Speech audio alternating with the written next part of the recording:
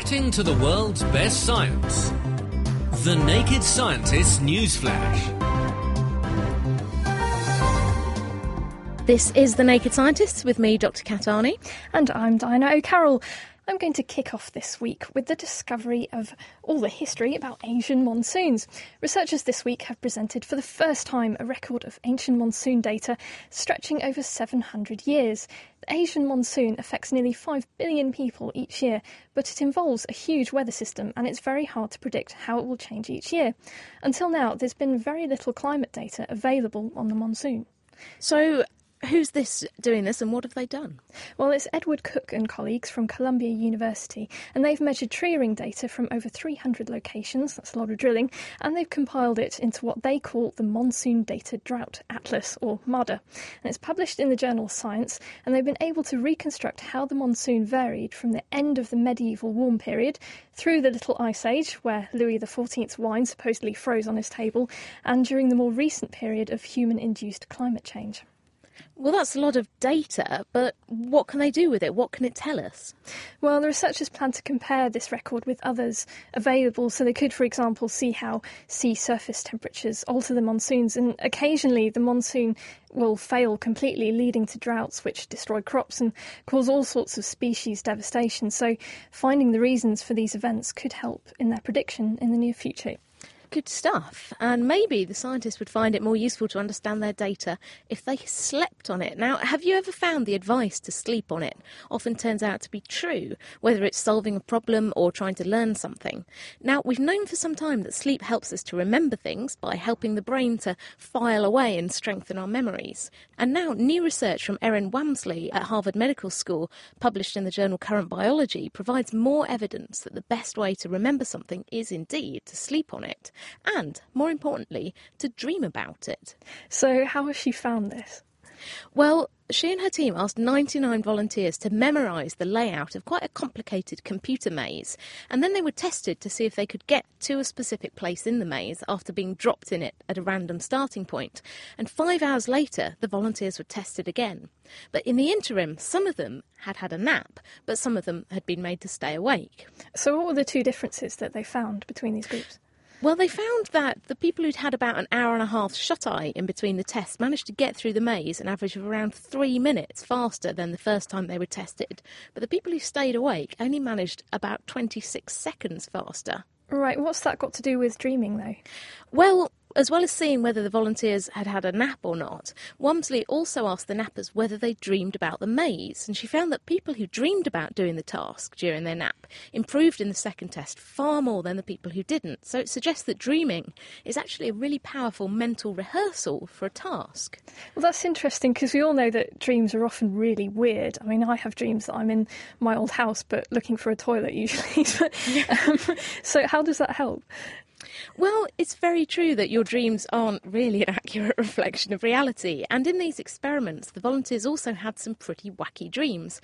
For example, when the volunteers described their dreams, they didn't talk about the specific maze or specific things in the maze, but they mentioned similar but related situations. So, for example, a different maze or being stuck in something like a cave. And intriguingly, she found that the people who found the maze task most difficult were more likely to dream about it. So maybe their brains were kind of panicking, processing all the information, and maybe even worrying about having to do the test again while they were asleep. So thinking about something while you're asleep is actually more efficient at helping you to remember than thinking about it while you're awake? Well, that's what this does seem to suggest, but it's important to point out the researchers don't think it's the actual dreams that are improving our memory. It's more like dreams are a side effect of the underlying brain process, this sort of filing away that goes on while we're asleep.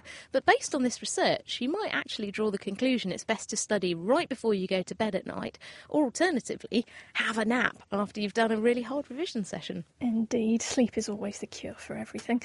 Well, here's another not quite related unrelated, but perhaps related to learning, news story. This week, researchers in an international team from Switzerland, the Czech Republic and the US have managed to measure the forces felt by a small pill as it travels through the intestines.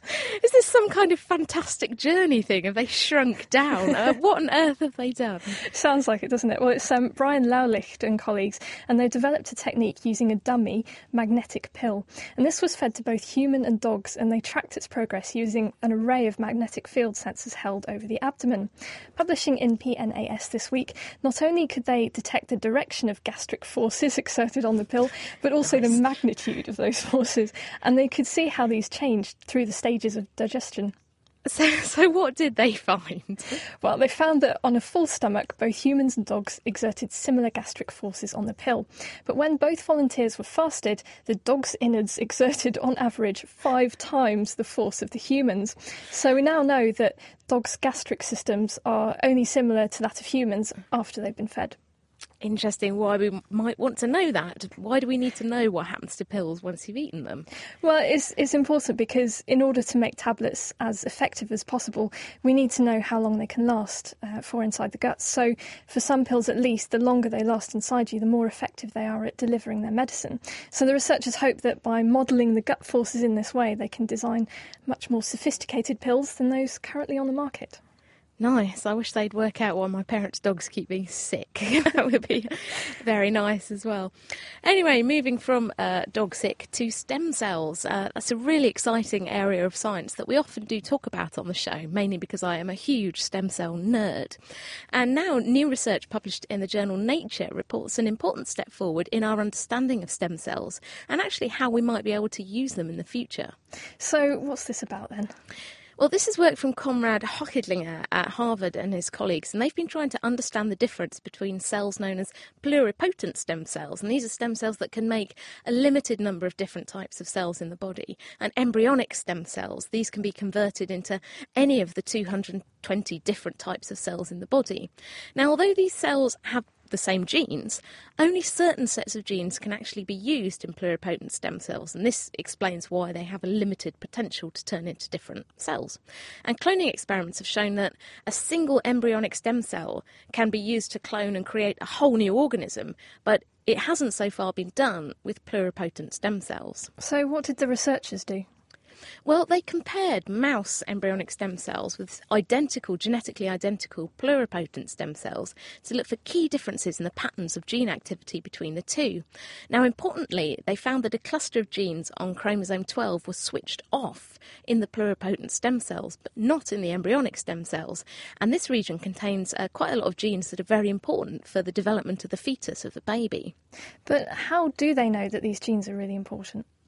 Well, they looked at over 60 different pluripotent cell lines, that's different types of pluripotent cells, and they found that the same genes were switched off in most of them, suggesting that they are really important in this.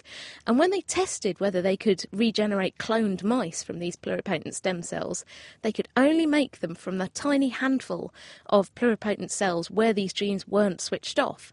So, in fact, this is the first time, thought to be the first time, that you've actually been able to clone mice using these pluripotent stem cells because they haven't switched off these crucial genes. Well, that's quite impressive, but what does this finding mean for stem cell research in general?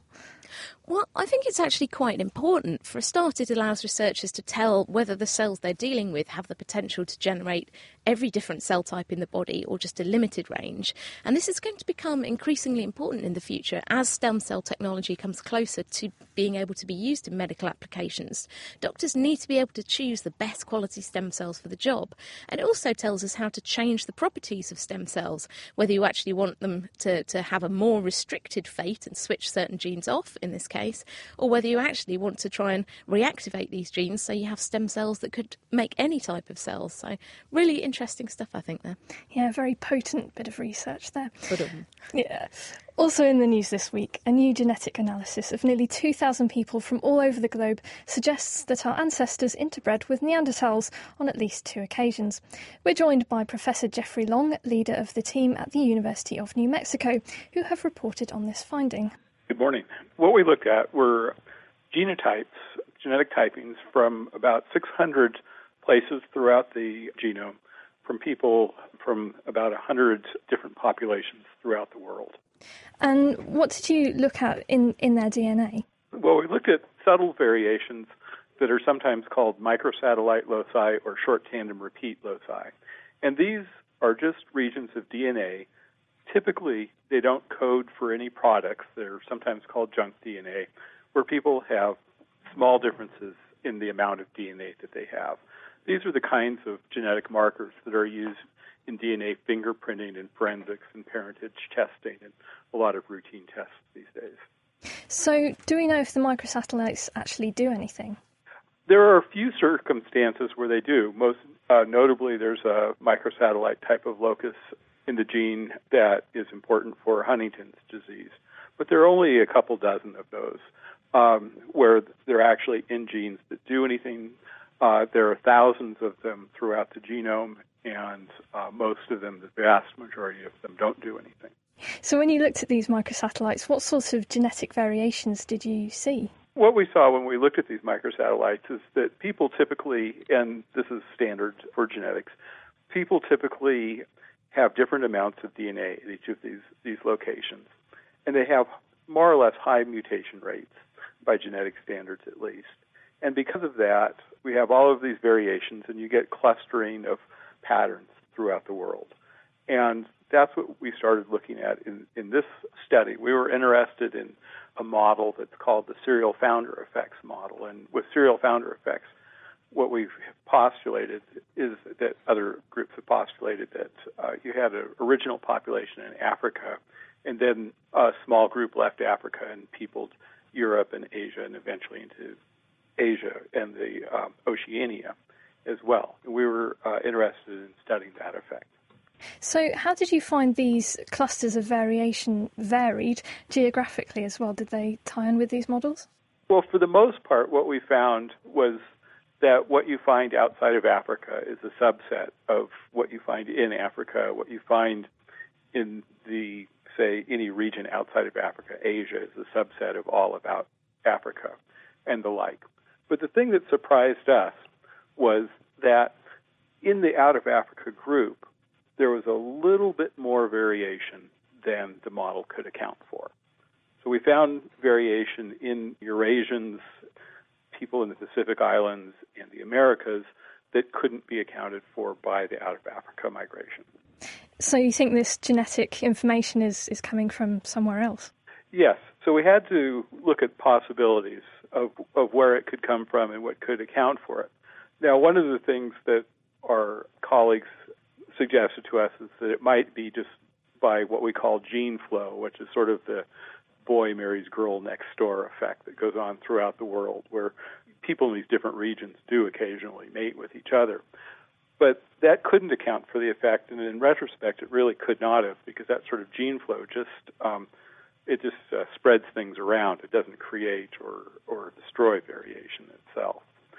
And then what we eventually came to the conclusion of is that would have had to have been from essentially hominids that were like people that were existing in this area, or at least we think that's the best explanation at this time. So one possibility would be Neanderthals, and if it was, what does that mean for human populations? Well, Neanderthals are certainly a possibility, but there were many different sorts of archaic people around the world before we got the modern Homo sapiens evolving. But the main implication of this is that for the last 1 or 2 decades, we've really believed that once Homo sapiens evolved, they replaced all of these people around the world and didn't mate with them or incorporate any of their genes. That it was a very rigid speciation event. And what this is telling us is that our closest relatives were pretty much similar like us, and that it was possible to interbreed, and that perhaps the speciation event wasn't quite as rigid as we thought in the past. Indeed. Well, thanks very much, Geoffrey. That's Professor Geoffrey Long on the genetic evidence that most people alive today carry a little bit of Neanderthal or potentially another early human species in their genes. This work was presented at the recent meeting of the American Association of Physical Anthropologists annual meeting in Albuquerque, New Mexico. If you would like to read more about any of our news stories, you can find them at thenakedscientists.com/news. The Naked Scientists Newsflash. Reacting to the world's best science. For more information, look us up online at nakedscientists.com.